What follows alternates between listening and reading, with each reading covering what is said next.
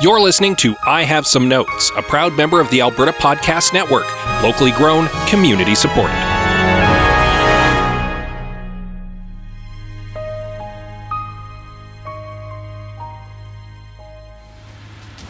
Greg, I've got a movie for you. I want to pit Sylvester Stallone versus Wesley Snipes in the future. Oh, that sounds awesome. I can't wait to see those two big beefy boys go at it in the future. What kind of future things are they doing? Well, it's only like 5 minutes in the future, and society has radically changed so that it's peaceful and serene. Okay, I have some notes.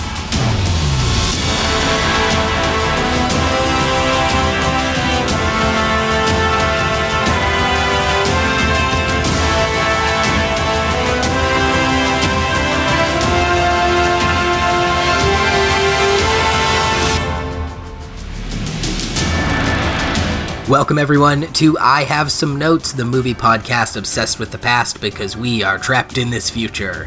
We're sure you can relate. I'm your host, Liam Creswick. I'm Scott C. Bourgeois. I'm Greg Beaver. And today we are watching Demolition Man. It's a movie that happened. It is, yeah. Stallone, Snipes, Sandra Bullock, Nigel Hawthorne. Directed by a guy named Marco, who I had never heard of and didn't direct anything later until apparently a rom-com with... Yeah, I was looking over his creds and boy, are they sparse. Yeah. Like I think really Stallone and Snipes and a young Sandra Bullock are the yeah, like usually marquee. if you've only directed a couple of movies, you at least have a bunch of producer credits, but he seems to have fallen off the map. I guess when you've perfected filmmaking on one film, why why go forward and do anything else? Time to retire. Was this any of your first experience with Demolition Man, 10th experience? Goodness, no. Oh no, as a child of the 90s, I saw this many times on TV. Oh yeah.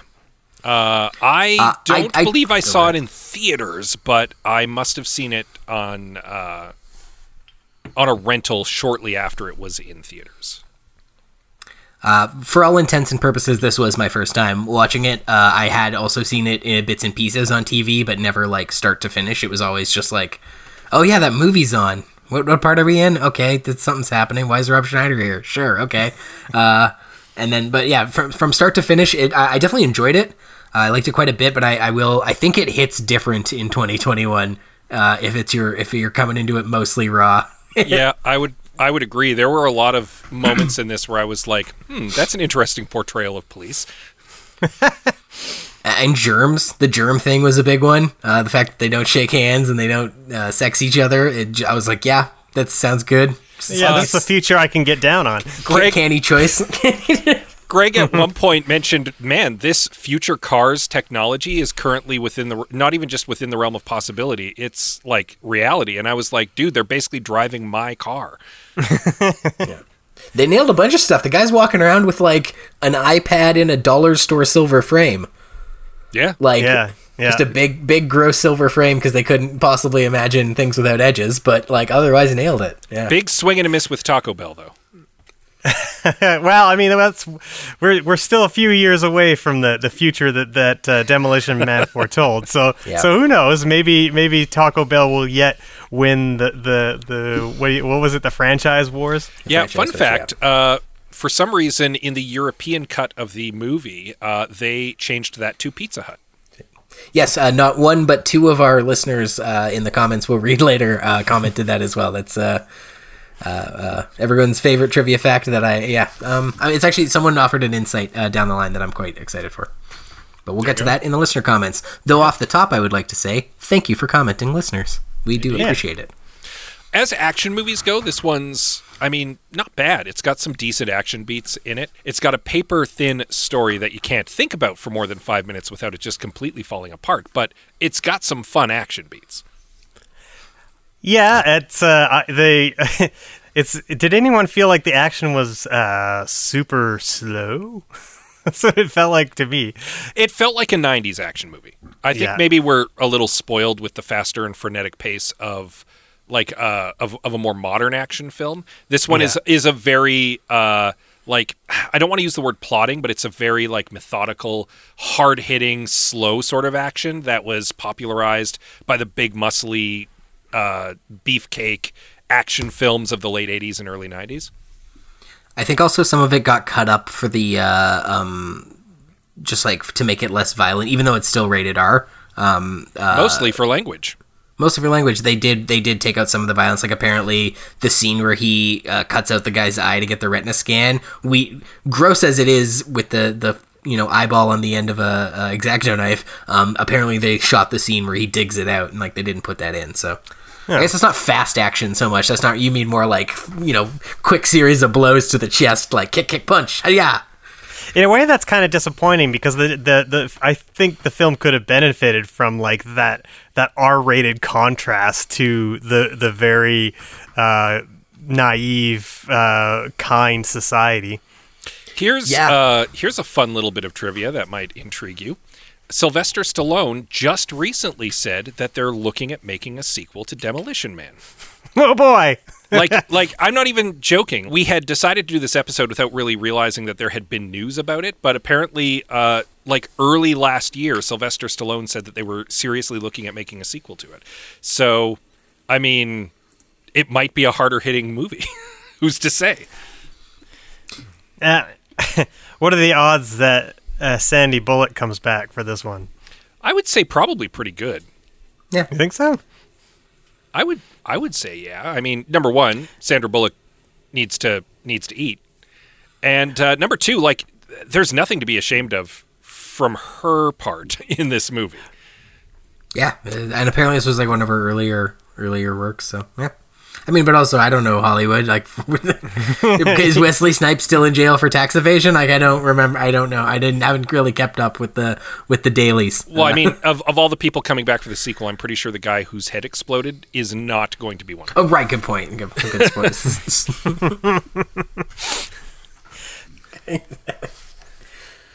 I mean, they froze him once. I don't know. Well, since we've cut right to the climactic ending, why don't we hear from the trailer? At the end of a century, ravaged by violence, a society of perfect order will arise.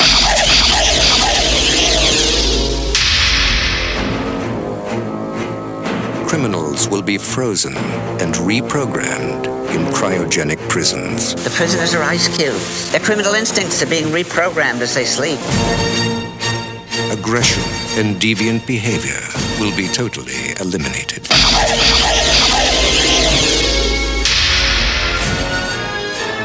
He's a criminal the likes of which you have never seen.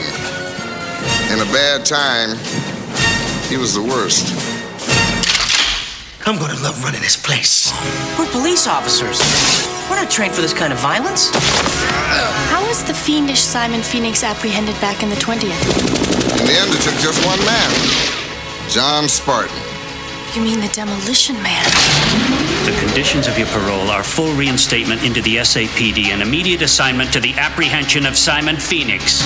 Two mortal enemies. Just dropped in to say hi. From another time. Pass is over, John.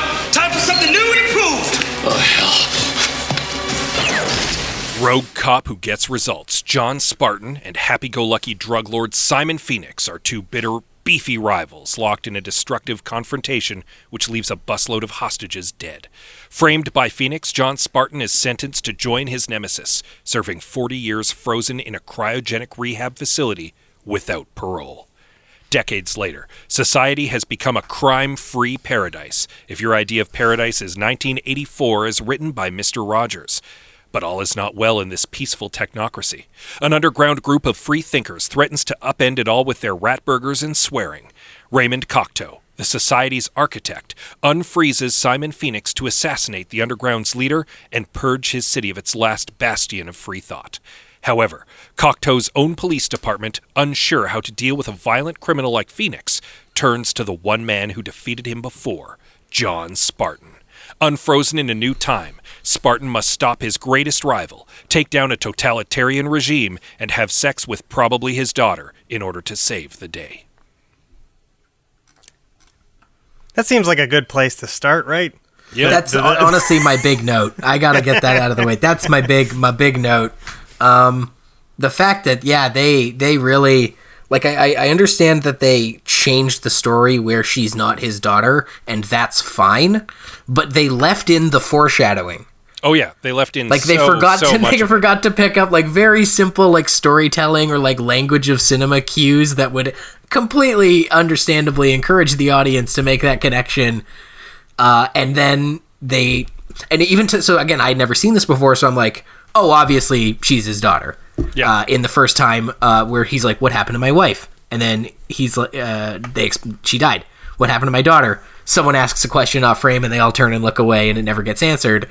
Obviously, question to be answered is, and then again when they're in the car, he makes a comment about the daughter, and then the camera pans over, and it just lingers on Sandra Bullock for a second, and then goes to the next scene.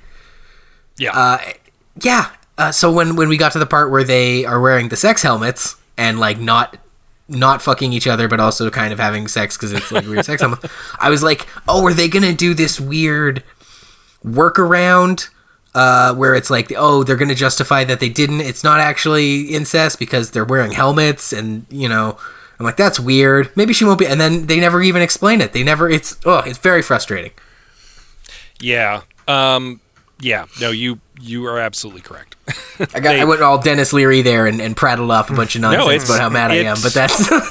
It's foreshadowed, and they left that foreshadowing in before they made the change because I don't recall if it was Sylvester Stallone who wanted a romantic subplot or if it was the producers who wanted a romantic subplot. But they made the change, and I mean, there's only one major lady character in the movie, so of course it's got to be Sandra Bullock's character that he has as a romantic interest. They didn't a second female character. No, of course not. In fact, as I understand it, they added in like a background character who they're like, oh yeah, that was his daughter the whole time. But it's like, who? There was no other woman in this movie. Like, this fails the Bechdel test in a major way. Yeah, I mean that makes that helmet sex scene problematic, but it's problematic in a number of ways. Not the least of which is like for John Spartan, like he literally just found out his wife is dead. Yeah. Like if you're following the chronology of the movie, he found out his wife is dead a day ago, and now he's down to clown with Sandra Bullock. And I definitely want to get back to the sex helmet thing, but to that end, there's only like 40 years between when he gets frozen and when he gets let out. Yeah. So, like, his wife very well could have been alive. Like, it's not like a Captain America thing or like a real time travel thing where you just assume they're dead. I realized she wasn't dead in Captain America. Don't at me. But just like the time travel problem, we're like, oh yeah, I'm 1,000 years in the future. Everyone I know is dead. She could have been. Yeah, that is weird. I hadn't thought of that. So the fact that this takes place, like you said in the intro, 5 minutes in the future. Yeah. The other thing that bugged me about that sex scene is that like there's no romantic lead up to it, and maybe I don't know if this was just done personally, but like it made it sound like in this society like not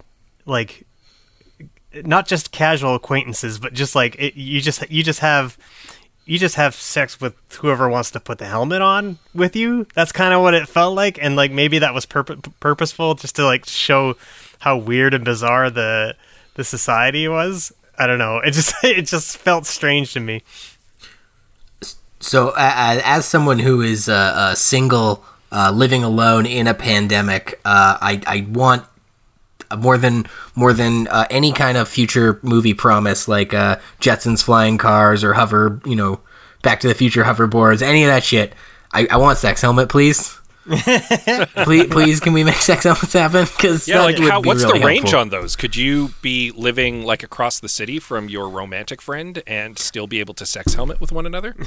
I feel like in Demolition Man, it was definitely a proximity thing because they hadn't thought of Wi-Fi yet. But I'd assume the ones that Elon Musk makes us will first of all fail and be made by completely dangerous business practices, but also will have range. I hope it needs to.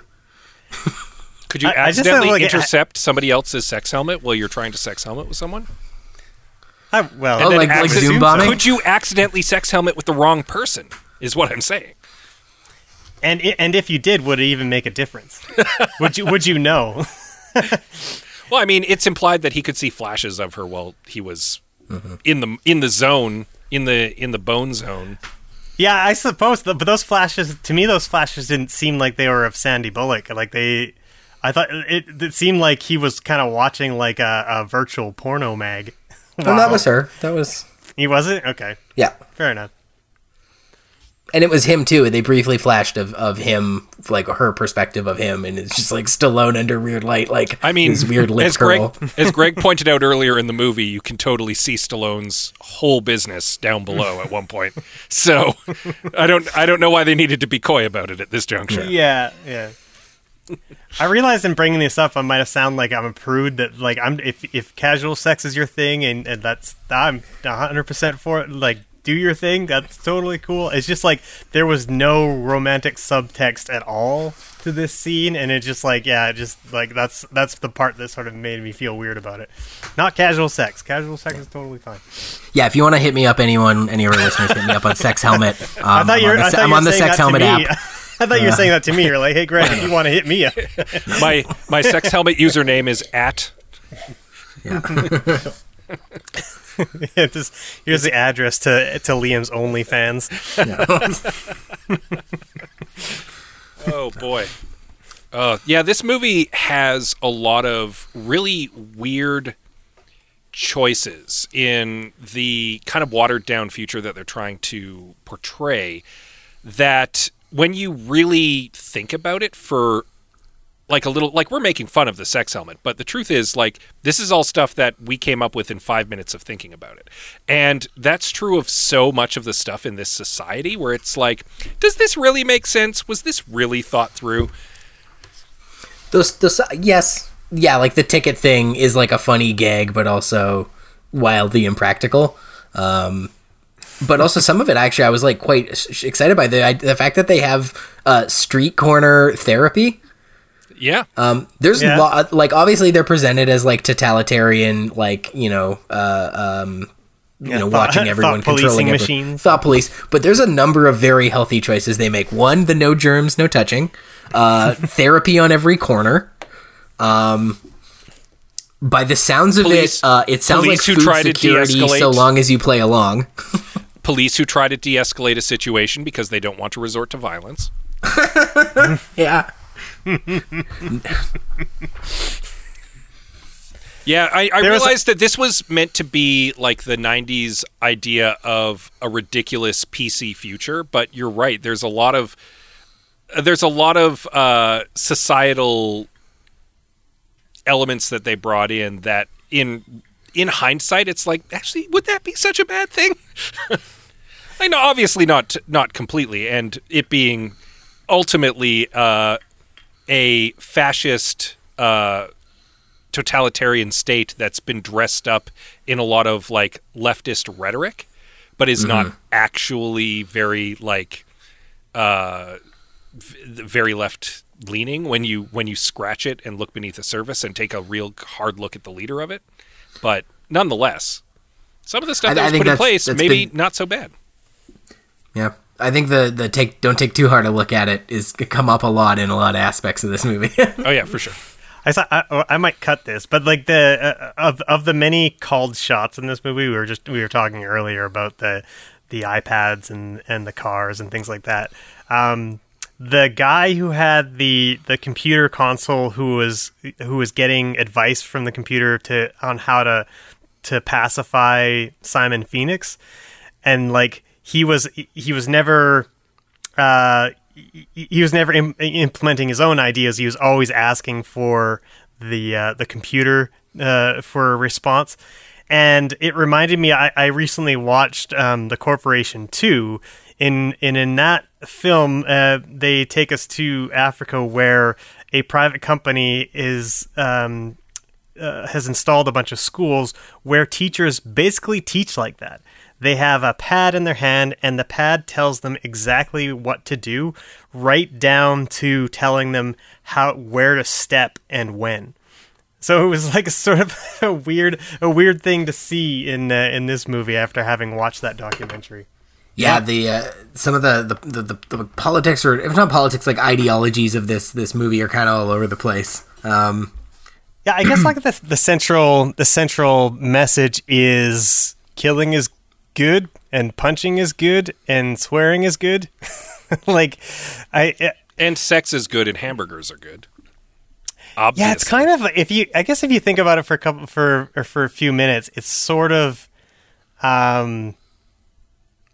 it's kind of basically a glorification or a justification for all the excesses in our society. Yeah, like Dennis Leary's character, I think part of the reason it's such a muddled message is because he doesn't get a lot of time to actually talk about revolutionary politics and like what it is they want. In fact, this is a little ahead of myself. It's my big note. His rant that he does about how he just wants, it's all just about how he wants to eat burgers, and it's more Dennis Leary's stand-up than any opportunity, like meaningful opportunity for the movie to give his character's perspective. Like that should be the rallying cry, and he just talks about gravy. Yeah. Yeah. And because it's they just want Dennis Leary to do Dennis Leary bits, and so I think we should have got a lot more from him and his people, and I think it would have cleared a lot of the rest of it up. Yeah, if just got. It feels a lot like a lot of stuff with Dennis Leary ended up on the cutting room floor. Like at one point, he and his scraps show up at the police department. And they're like, "We're going to help you take down Phoenix and Cocteau and all these guys," and then they're never seen again. And until the end, when it's like, "Oh, well, now you can remake society." It's like there should have been something with that. There should have been a fight. Apparently there was a whole fight with Jesse Ventura. But you remember how in the credits it said Jesse Ventura's in it, and then you never see Jesse Ventura? Well, no, you see him like 3 times. But like Simon Phoenix acts as Cocteau. Yeah, Simon Phoenix's goons and Friendly's people never actually have a confrontation, and so because it ended up on the cutting room floor, and so it doesn't happen. It's not in the movie, and it's just another missed opportunity because this guy should be a big deal if Cocteau wants to kill him so badly that he defrosts a sociopathic murderer and then lets him run rampant through his society. Which, by the way, Cocteau's plan is absolutely bonkers, right? Like, it makes no sense. Yeah, kind of. It's as good as any other action movie, like good or bad, or like it you know, he there's literally no one around him who can even fathom the concept of killing. So he's got to go get himself an old-fashioned killer. Yeah, but what did he think he was going to do with Simon Phoenix when he was done? Well, isn't that the hubris of all villains? Like, yeah, fair point. As I said to Anita at one point while we were watching, for such a visionary genius, Cocteau sure is an idiot. Yeah, that's valid. That's fair. But I suppose you're right. That's the hubris of a Bond villain, right? Most Bond villains are geniuses, but they're also idiots. Yeah, like, all right, Lex Luthor, you own all the New Mexico desert that's now ocean. You're gonna sell it. People aren't gonna be like, "Hey, where'd California go? And why are you suddenly like?" You don't think they're gonna come get you? A visionary genius, total idiot.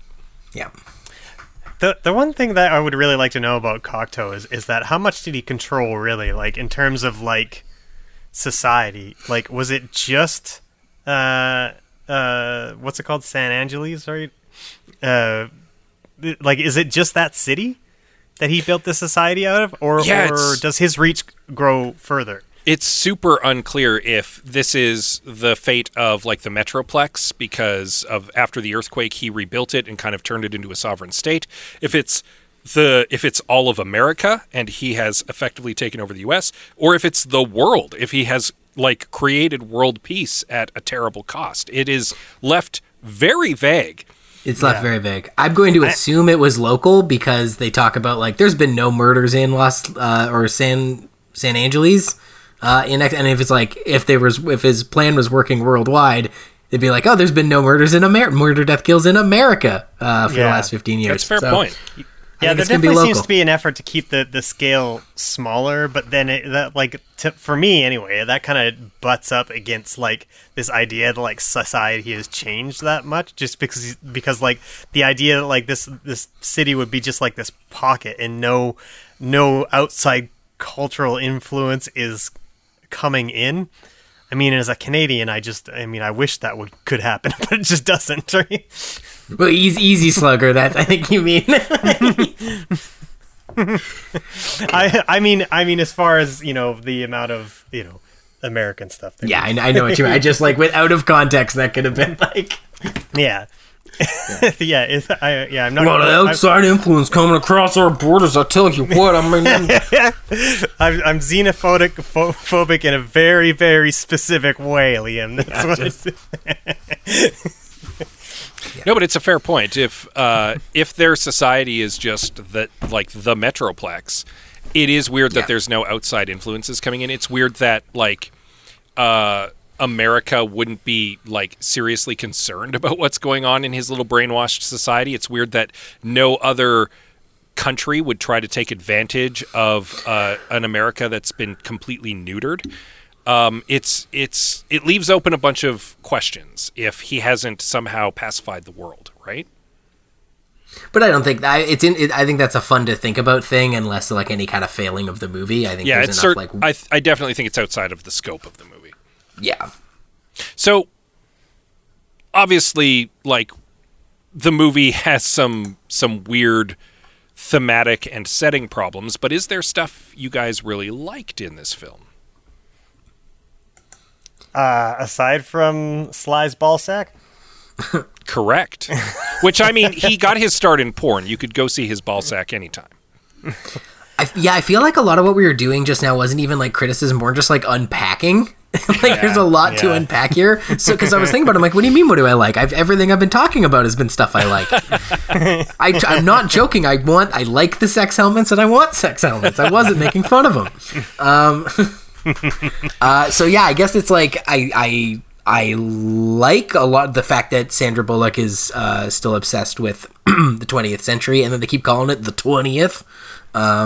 I like Sandra Bullock, period, in this movie. Yeah. Like, there are two actors for whom I have no notes in this film, and those are Sandra Bullock and Wesley Snipes. They're both having a great amount of fun. They're both perfectly cast, and their characters are more or less great. At least from the perspective of how they're portraying them. No notes for either of them. Yeah. I like the museum. The Museum of Violence was cool. Although Craig and I were astonished that there were working guns and bullets in that museum. Like, we were legitimately like, if you go to a museum today and you go look at a weapons display, those weapons don't work. They have been rendered inoperable for show, and you're sure as hell not going to find bullets next to them. Tell that to Killmonger. Think of another movie where someone went and stole a perfectly functional weapon out of a museum. Worked for Killmonger, it'll work here. I don't know why I think that's the dunk I think it is, but I really feel like I've intellectually one-upped you, and I'm folding my arms smugly. What I'm saying is maybe both movies have a slightly unrealistic portrayal of how a museum would display a weapon. Fair, yeah. While we're giving credit to actors, I thought the guy who played Associate Bob was really good. He's one of those those guy actors too. He's been in a lot as that character, basically. Beetlejuice. It took me a minute, but I was like, oh, it's Beetlejuice. Yeah, like, talk about typecasting. He is definitely a type, and they have cast him in that type a lot. Any other big likes? I think I dug the cryo action scene at the end. The climax set piece was pretty good.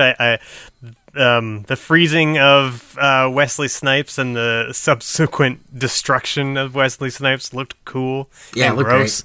Great. Yep, I did catch the foreshadowing in the first scene this time, where Wesley Snipes says, "If my head wasn't attached, I'd lose it." Yes. Yeah. And I was like, "Oh, he's calling the end right there." There you go. Well, let's say we get into our fixes after we hear from some of our fabulous sponsors. Agreed. BGC Bigs, that's Boys and Girls Clubs, Big Brothers, Big Sisters of Edmonton and area, is looking for volunteers like you. Families that have needed help need it now more than ever. And with BGC Bigs, volunteers have the power to change the courses of young people's lives across our community during the pandemic and beyond. Together, we can ignite the hope that we all need right now. Dedicating your time to the life of a child or youth makes an impact that goes far beyond Zoom calls, video game battles, or tutoring sessions. Explore how you can get involved and watch our community change one life at a time. There is currently a need for virtual mentors, tutors, and in-person volunteers to be Big Brothers or Big Sisters. Join BGC Bigs for a virtual coffee in one of their online open houses to learn more about volunteering and get more information right now at bgcbigs.ca or Google BGC Bigs. It's easier than you think. With Pod Power, our sponsors are making it possible for us to amplify the voices of Albertans and Alberta podcasters. Hey guys, that's us. This episode, Edmonton Community Foundation is helping us give a Pod Power shout out to Book Women, a book podcast about editing, publishing, and writing Indigenous stories. 3 Métis librarians representing nations from across the homeland aim to inspire Indigenous peoples to share their stories in whatever form they enjoy. Guests include Indigenous storytellers from diverse mediums like podcasting, burlesque, books, comics, social media, film, and everything in between. You can listen and find out at bookwomenpodcast.ca. Welcome back to I Have Some Notes. We're talking Demolition Man, and I think we got some fixes. Yeah, one of the first things that certainly Greg and I noticed while we were doing our little watch party, which we tweet about before generally they happen, so you can join us, was that the movie feels like it has too radical a societal shift too soon in the future. Like, people don't remember how common turns of phrase go. People don't remember much about what happened just 30 years prior. And it doesn't feel very realistic. And I think that the fix to that is to just move it further in the future. Like, there's no reason this couldn't have been 130 years in the future or 200 years in the future. And I feel like the change in society at that point would have felt more believable because so much time will have passed by that point. And I mean, even if you still want to keep in the family stuff, there's no reason why Sandra Bullock couldn't have been his great-great-granddaughter or something. Like, it still could have worked. I think that we just needed to move it further ahead and make it, like, you could even make it a little more sci-fi if you want to in that case, but I think that would have been a fix to explain how radically society has changed in such a seemingly short amount of time. Yeah, I 100% agree with that. The only other thing that feels that it requires tweaking for me is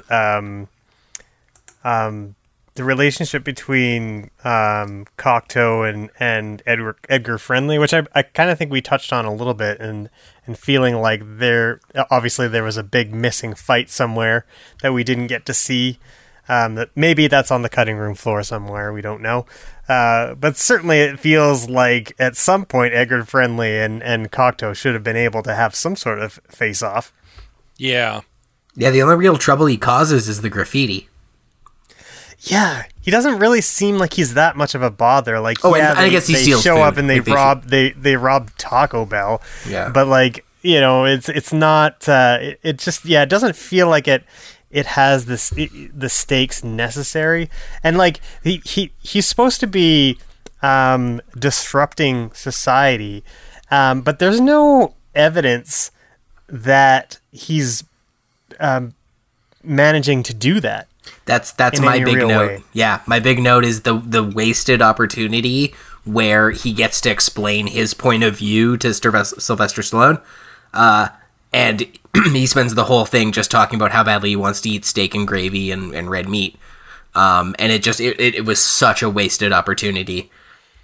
I think like even if he had a kind of like, instead of some weird robot graffiti thing, which was it didn't. That's a very bad part of the film. Like, it doesn't make sense what's happening. It's very confusing, and it's too early in the future for I think for audiences to really grasp what's going on there. The graffiti, and then suddenly there's a mechanism that deletes the graffiti.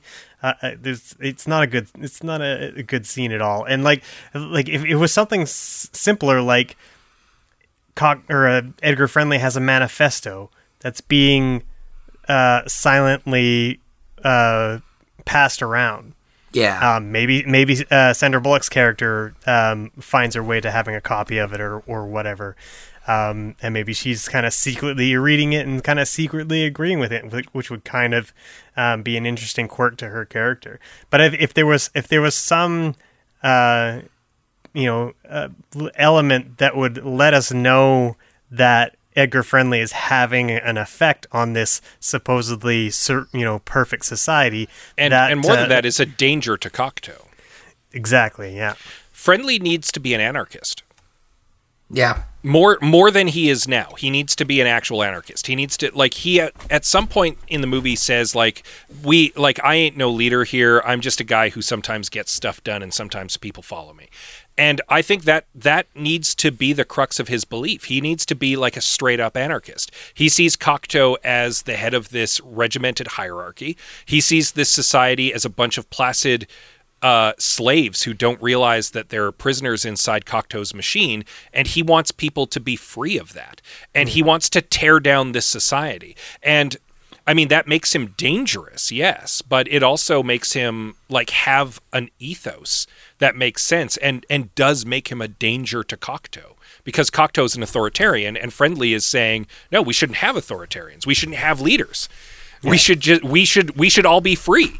And that would make Cocteau crazy enough to find a psychopath from the urban it would give wars him a of much the more 20th. of a fight fire with fire, mentality. Yeah, find another anarchist to do the job, right?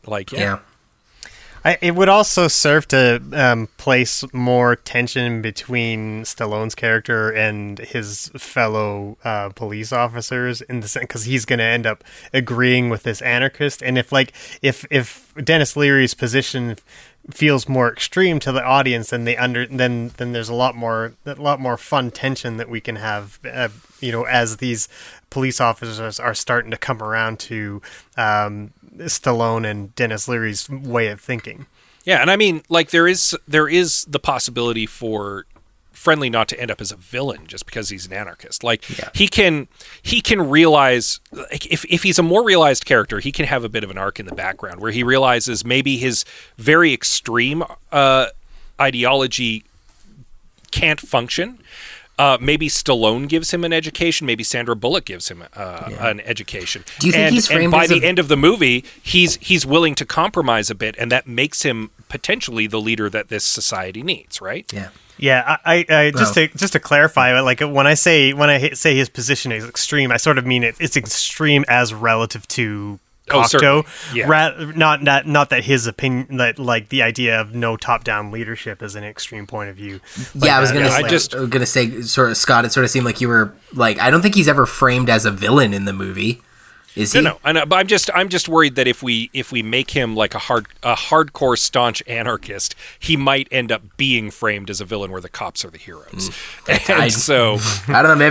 Maybe just my mood lately, but I'm at no point did that cross my mind. I'm you put a kick-ass anarchist. In fact, I was about to make some pithy comment about how I hate my note is more Dennis Leary. That should very rarely be the note. But you know what? Anyone as a kick-ass anarchist guy I'm down for the cast him in that role. I'll watch it. Yeah. Also, we need to throw back in the fight between Simon Phoenix's people and Friendly's people. Yeah, just needs to be in there. Simon Phoenix is not just the antithesis of Cocteau. He's also not what Friendly wants, right? If anything, he's the extreme example of Friendly's beliefs, right? Total anarchy, total bedlam, no rules, everyone for themselves, sociopathic anarchy. And that's what makes Friendly realize, there actually does need to be a little bit, there needs to be a line.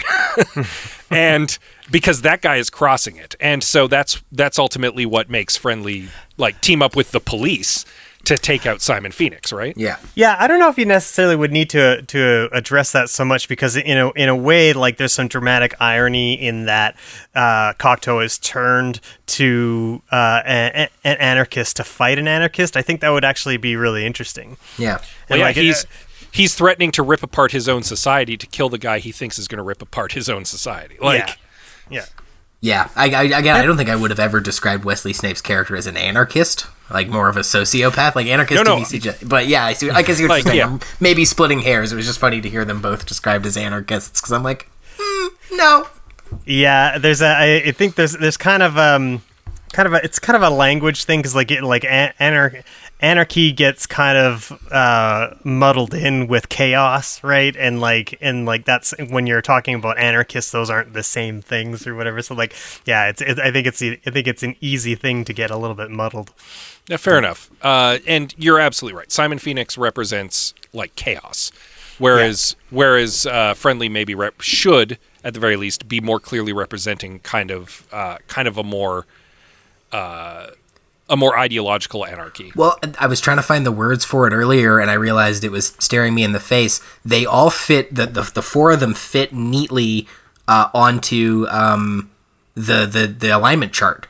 Like, you've got lawful good, lawful evil, or chaotic evil, chaotic good. Sandra Bullock's in the middle, being pulled in every direction. But yeah, they're like the Cocteau, the police, Sylvester Stallone and Wesley Snipes each like foil each other perfectly, and I think that the big problem with this movie is they cut out a quarter of that quadrant, like, and it just doesn't, now it tips over, like it doesn't. Yeah.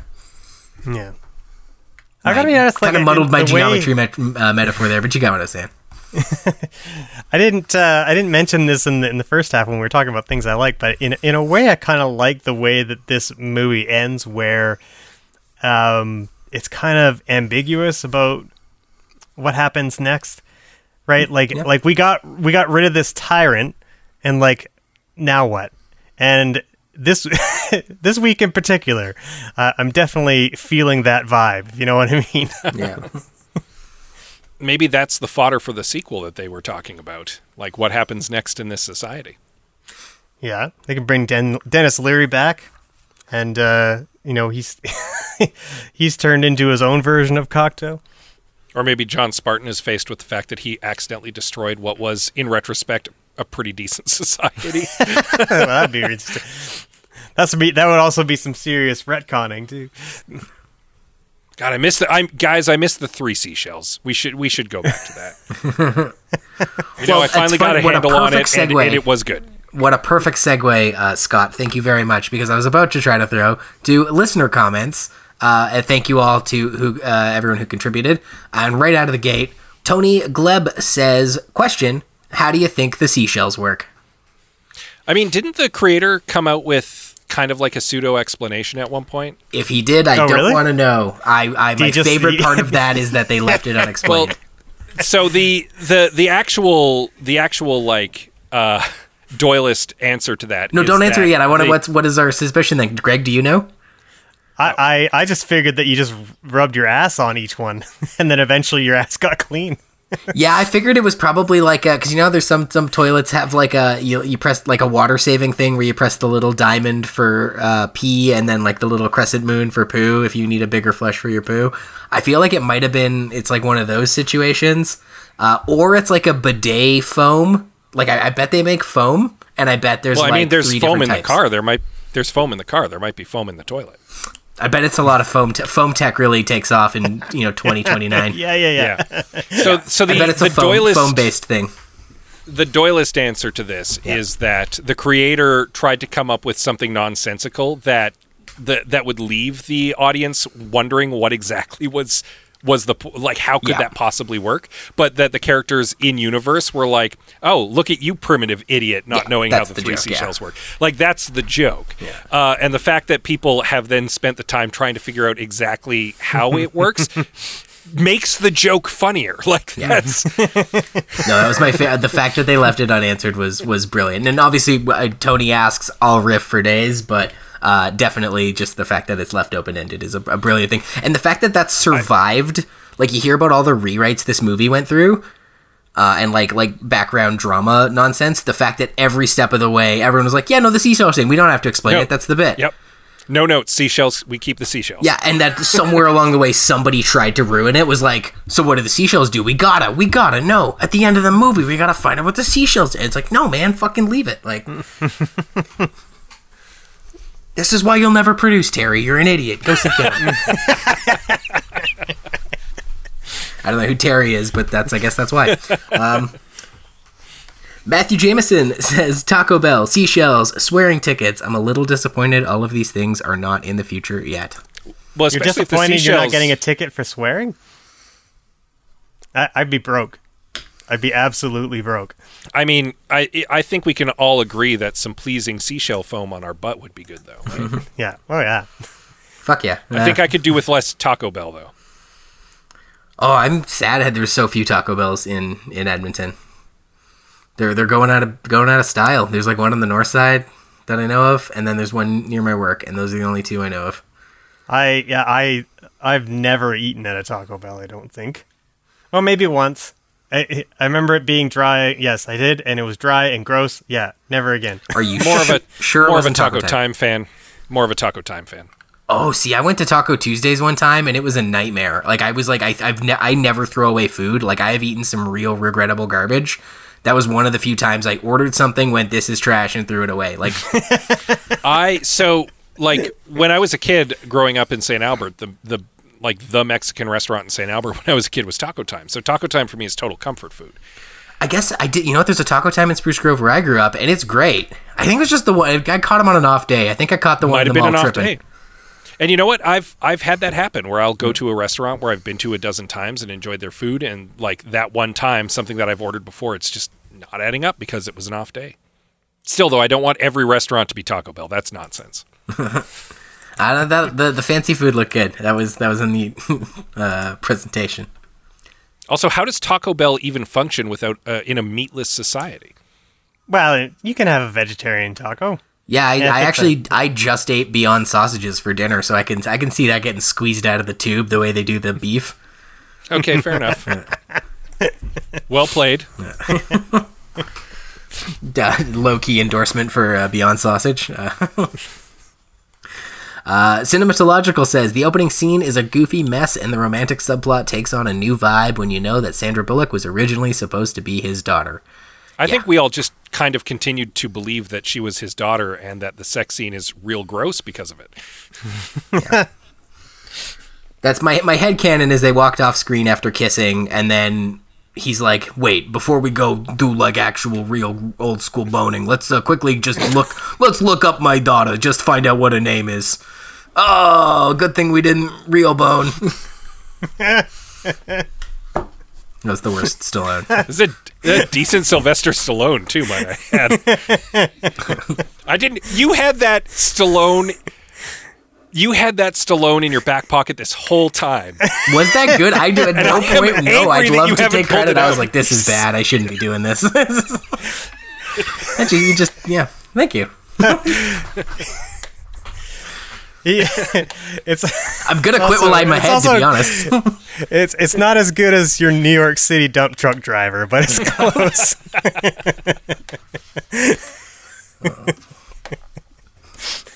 Sweet, good times. Chris comments, I would mostly leave it alone, but last time I watched it, I thought that the crusty old police chief doesn't really work. He's both naive, but also an old-timer who should know that Snipes is dangerous. That's, I think, what you guys were saying, what we were all saying. It's too close to now, not a big enough time a gap. He'd have been around. Chris continues, so I would maybe put Rob Schneider in that role as an officious knob. Also, the worldwide release had to change the every restaurant is Taco Bell to every restaurant is Pizza Hut, and for some reason, that is a much worse joke. Yeah, I like the idea for Rob Schneider, and yeah, I don't know why it's less funny. See, I like the police chief character quite a lot in this movie, so my knee-jerk reaction is to disagree, and I think that, again, moving it further into the future solves this problem. Exactly. Yeah, I think there's something that's just funnier phonetically about Taco Bell rather than Pizza Hut. I think it's the K. It's the C sound. Yeah. It's that hard K sound. Yeah. More than that, and the read of it too when he says, you Taco Bell. can join me at Taco Bell, and I think it just works better. Also, I think that there's kind of the implication that Taco Bell is kind of a worse restaurant than Pizza Hut. So the idea that every restaurant is now a Taco Bell is inherently funnier because it's like, of course it would be Taco Bell. They're the worst. Though having eaten at both recently, I'll take Taco Bell every day.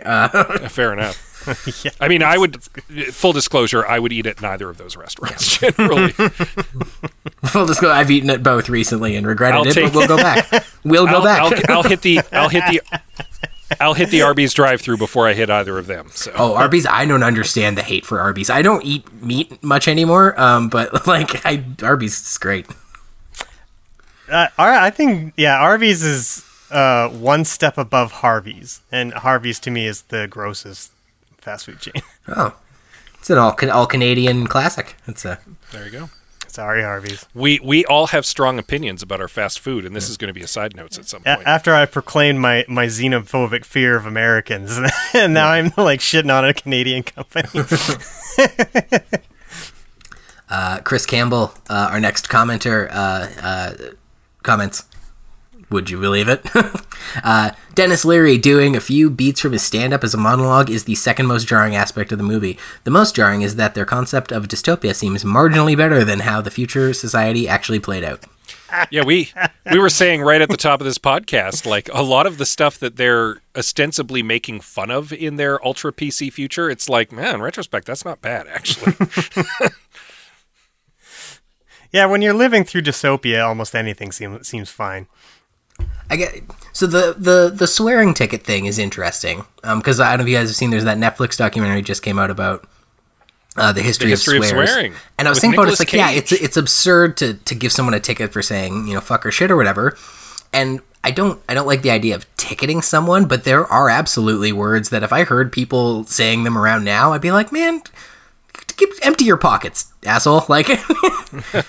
You use the new F word, or the racial slurs and shit. Like that'd be like, I don't know. Maybe I'm a totalitarian cuck who wants to oppress everyone and social justice my way into rule. But I just feel like, yeah, if you there are maybe words you should get a little ticket for saying.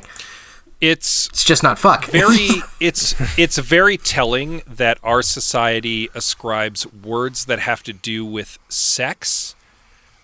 And with human anatomy as being more obscene than words that are actual racial slurs. Yeah. That is incredibly telling. Because a lot of the most of the words that we consider to be profanities have to do with either sex, bodily functions, or are specifically male or female genitalia. Like, they're words for those. And those are what we consider to be the worst slurs, but we're slowly making the shift towards, oh, you know what? Maybe insulting someone based on their race is actually worse than that. Yeah. The concept of the ticket was fun. Like, the way they just sort of stuck out of the wall, I really liked. It made for a good sight gag for sure. Yeah, it was and also a nice, especially as it related to the three seashells. Yeah. Someone was telling me, we're getting deep in these listener comments, but they're very inspiring, and I appreciate it. Someone was telling me that the TV cuts of this, like, they bleep out the words or they put in other words, and that, like, completely ruins the joke. Oh, absolutely. And, I mean, the main reason this movie is rated R is because of the language. Yeah. Not at all because of the violence. Wild. If they use the F word, like, 3 less times in this movie, it would be PG-13. And a man's head gets kicked off at the end. I'm just going to point that out. Also, it's like no hint of irony. Someone at a TV station is editing this for television and bleeping out the words in a future society where the people get that. Like, it's just... Yeah, no, you're absolutely right. Baffling. That's... Yeah. You think like for the next generation, like the concept of bleeping swears will be a little bit more foreign? So that's not like, obviously you don't really see that on Netflix and things like that anymore. Or YouTube. Yeah. Like a lot of the teens are watching YouTubers who are their age or a little bit older who like just like swear up a storm while they're playing video games or whatnot. Yeah. And like the concept of them being bleeped is just going to be foreign to them. Like we've even, and I mean, maybe this should be cut, I don't know, but we've even had a discussion with our son where it's like, yeah, okay, there are some words you're going to hear mommy and daddy use, and it's okay if you use them in the house, but we don't use them in mixed company because we try to be polite, and they're impolite words. And it's because we're just like, he's going to be exposed to them, and maybe we should just be okay with the fact that he's going to use them from time to time, so long as he learns that there's a time and a place where you don't use them. And maybe that's with grandma. Like, but also I think there are words where if you heard him say that, or if you heard a YouTuber say that, like that YouTuber would be shut down. And like, oh yeah, no, for sure. So, like, and obviously we're gonna teach him there are some words we definitely don't use. But with a lot of what we would consider to be moderate profanity, it's just going to be like, yeah, okay, he's going to hear us use the F word in the house at some point. Like, it's going to happen. Yeah. So.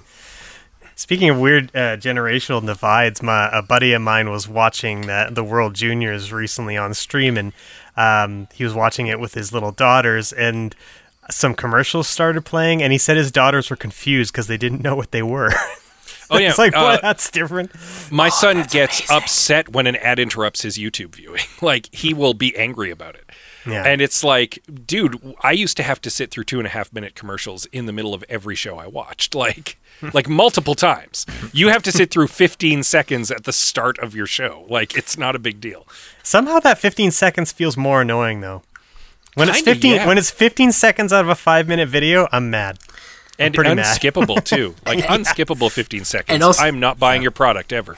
And also, those things we had to sit through and watch, according to Demolition Man, become the hits of the future. Yeah, that's right. It's true, yeah. Tack comments, they're already halfway there, but commit to the subversion that this future is not actually dystopian. Feign a narrative about John bringing old-fashioned bravado and values to an out-of-touch future only to find out that he's the one that needs to change. Or maybe that's actually how it went. It's been a long time since I've seen it on TV. Tack, that is not how it went. That's an interesting take, though. I think that would be a really interesting fix to explore. Yeah. I mean, it takes out Friendly and it makes Cocteau into not the villain or a villain. But it is an interesting approach to the movie to have John Spartan be the one who realizes, oh, this society I have a knee-jerk hate for is actually pretty good when I really think about it. And maybe Friendly is not right, and maybe Phoenix is like a threat because he's disrupting this utopia. Yeah. I want were this made today, like the Demolition Man himself might be, some sort of like MAGA chud or something like that like has to learn to not be an asshole. Yeah, I don't know. It's so complicated. Everything's so complicated. Speaking of complicated, Moore asks, how does Taco Bell take over every other restaurant in America? I mean, that should be the whole movie. That sounds like an amazing story. Yeah. It does. Violence. That's how it happens. They're literal franchise like wars. Moore's asking to watch a very grim movie. Like, it's like the Clone Wars, but for the Demolition Man universe. Like, we go back and see the franchise wars. No, but seriously, much like the Clone Wars, maybe that's something we just don't need to see because it couldn't possibly be as good as what you imagine it to be. But I always think it's interesting, like they say it's the franchise wars, which sort of implies that like they were taking on all franchises, not just other restaurants. I think the joke would be even funnier if all brands were Taco Bell. So you had like Taco Bell watches and Taco Bell skis and stuff like that. Every store you go to is just a different Taco Bell. I mean, this is Taco Bell furniture. This is Taco Bell. This is Taco Bell groceries. Moving on to more comments. Nathan Martin has to say, "Okay, this movie is just fun. It's a movie that knows what it is. It's almost like Last Action Hero in a way. Well, The Last Action Hero tries to poke fun at action movie tropes. This film embraces the shit out of them. The subplot about how Phoenix has to kill Dennis Leary is really the oddest part of the film, since those two are never seen in a scene together. Hell, Phoenix is actually down in the sewers and is telling everyone that the person they have to kill is Raymond Cocteau, ha ha ha. He typed, sorry, I'm reading it verbatim from the thing, and I probably didn't need to say ha ha ha ha. It was just on a roll. It was like a teleprompter. This is a real Ron Burgundy moment. There's nothing that's really ever put in front of our heroes that prevents them from doing anything, and if there is, it's usually solved by hitting more buttons. Example, Spartan and Huxley try to look at Phoenix's rehab protocols. The computer tells them no, and then Huxley just asks again, and it's like, oh, okay, here you go. Well, Demolition embraces its camp, and it's just fun. Nathan goes on to also let us know that Pizza Hut is in the international cut. Yeah, well, I will say that it's definitely a campy movie. Does it know what it is? Because I think we've just kind of discussed about how maybe it doesn't. Like, it doesn't know if Sandra Bullock should be his daughter or not. It doesn't really know what kind of social commentary it's trying to do. The movie's a little half-baked, and it maybe needed to go through like one more script iteration or one less. I feel like maybe that. Yeah, maybe. It might be, yeah. Because there was a lot of executive meddling in this film, so maybe that's also the case. But it feels like the social commentary is not quite there. It feels like there are plot points that don't quite resolve. So I don't know. Like I won't dispute that the movie's not fun. It definitely is. But oh yeah, it's not it's a pretty decent watch. And our last comment here from friend of the show, former guest Olav Rockney, comments, Demolition Man is the greatest movie in the history of cinema. Every single shot is composed perfectly. Every role is cast perfectly. From Nigel Hawthorne to Rob Schneider, they give career best performances. No notes for this movie, and that's no joke. Greg, that's no joke. There's a reason my girlfriend and I, Olav, girlfriend and I, named our cat after Sandra Bullock's character, Huxley. So, yeah, also, I've met that cat. That cat is as charming as Sandra Bullock is in this movie. I mean, on the one hand, he's correct in that the cast is hitting it out of the park in this movie, and everybody's clearly having fun. And I even said earlier on, like, I have no notes for Wesley Snipes or Sandra Bullock because they are perfect in this film, and they should in no way be ashamed of this movie. I feel like there is some casting that could have been better, personally. At one point, I think I said to you, Greg, I wish Sylvester Stallone wasn't in this movie. And I kind of wish that the character of John Spartan was being played by Kurt Russell. Yeah. That'd be good. That'd be pretty cool. There's lots of... Yeah. I think they should have given Jack Black more to do. Yeah, he has a blink and you'll miss it cameo in this movie as Guy Sylvester Stallone snatches the gun out of the hands of as part of Dennis Leary's crew. He is credited in the film, though. We saw it go by in the credits. And we were like, wait, Jack Black? And we rewound the movie until we found his face. And it was a very short moment. Yeah, that's wild. Thank you, everyone who commented. We always appreciate it. And that's going to be Demolition Man. Welcome to a new year of I Have Some Notes. This is a good way to kick it off, I think. Thanks, guys. Yeah, we defrosted ourselves and woke up in the future of 2021, and this is what we decided to start with. Yeah. You can find all of our episodes on your favorite podcasting app or by heading to ihavesomenotes.com. Please subscribe, like, and review, or just plain thank you for listening with us today, everyone. Yeah, if you're looking for some new podcasts, you might head over to albertapodcastnetwork.com. You can find scores of other great shows, including our sibling podcasts, Emily Missed Out, and That's a Thing, two of the many amazing podcasts you can find on the network. Once again, that website, albertapodcastnetwork.com. And if you're looking for new episodes of this podcast, we'll be back in 2 weeks, and we're going to be taking on The Great Gatsby, Baz Luhrmann's 2013 film. Until then, I've been your host, Liam Kruswick. I'm Scott C. Bourgeois. I'm Greg Beaver. Wash your hands, wear a face mask, Black Lives Matter, and keep watching Sky.